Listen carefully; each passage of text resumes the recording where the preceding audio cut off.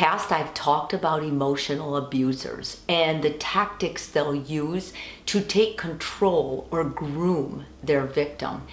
And I realized when I read your comments that you expected that, but you didn't expect the romance and the passion and the overwhelming love that the abuser would sometimes have for you.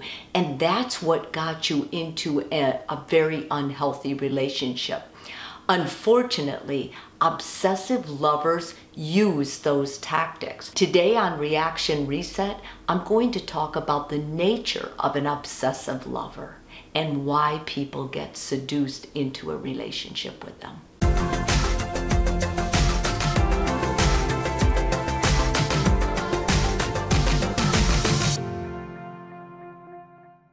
We all enjoy a good romance, and let's face it, it feels great to have somebody overwhelmingly in love with us, someone who gives us so much attention. But let me tell you, this can change to something scary when you realize you're not just reading a book that you can put away or a movie you can shut off. When this is part of your life, it begins feeling awkward, scary, and sometimes overwhelming. You must keep in mind that how we learn to love, the way we love, we learn that from childhood.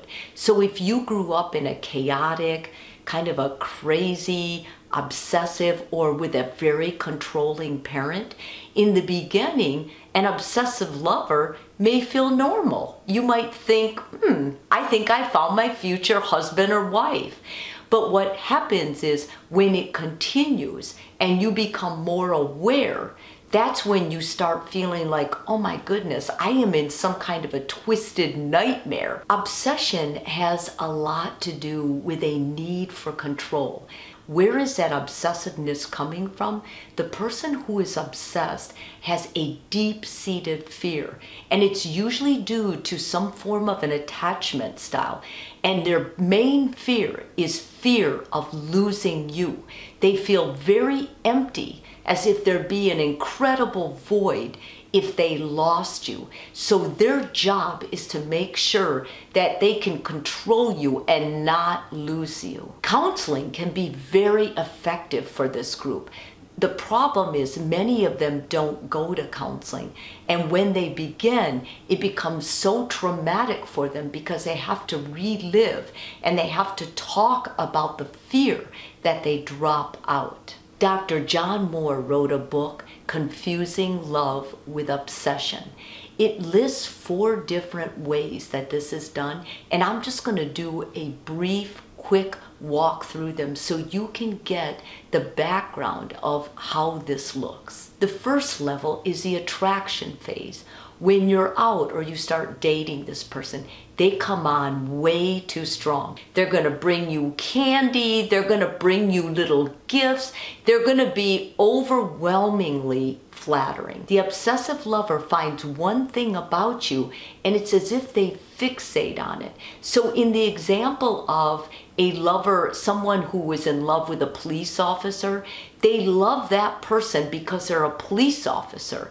If the police officer ever became anything else, they wouldn't have the same love for them. They're making it a fantasy. It's not real. The next phase is the anxious phase. This is when the obsessive lover begins worrying.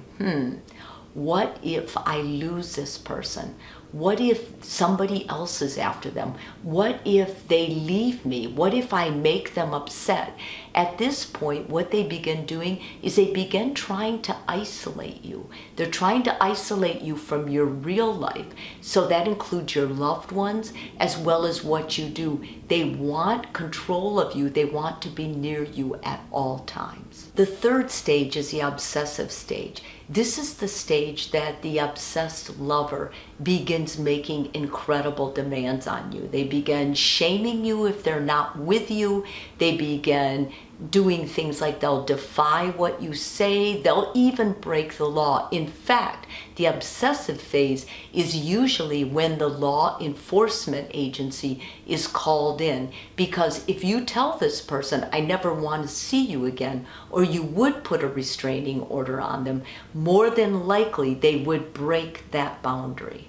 During the obsessive phase, it's also common for the obsessed lover to begin using your family to get information, your family and friends. They may be trying to use it in a way of keeping track of where you are. The final stage is a destructive stage, and this is when the obsessed lover finally realizes they're losing you. This is a stage when they take drastic measures, and this can mean hurting themselves or hurting you. The thing to remember is obsessed lovers are filled with self-hate. And so what happens is that hate for themselves turns into rage against not getting you. And this is where the turmoil begins and ends. Obviously, each of these phases gets more and more intense. So if you're dating someone, it's much better that you can end it in the very first attraction phase. First of all, be very direct and tell them you don't want to date them anymore. If you're worried about their emotional state, then I highly suggest you change your phone numbers, your passwords, block their social media from yours. If you're uncomfortable doing that, then at least do not answer their texts, do not engage with their social media, and do not engage them in any way where they could think that there's a possibility. Secondly, don't frequent the places you used to with your obsessive lover. The reason is because they may go back there waiting for you to come. It's important they don't see you there. Thirdly, don't accept any gifts or anything sent to your home from them. You don't ever want to put yourself in a position where you feel like you owe them something. Next, tell your closest friends and your family about what is going on. The obsessive lover may use their connection with your family or your friends to keep tabs on you. It's a way of them stalking you. Finally, obsessed lovers have a way of knowing exactly what you'll respond to. If they tell you that they're suicidal, the suicide may be real. You'll want to call 911 and let people who handle this for a profession handle it.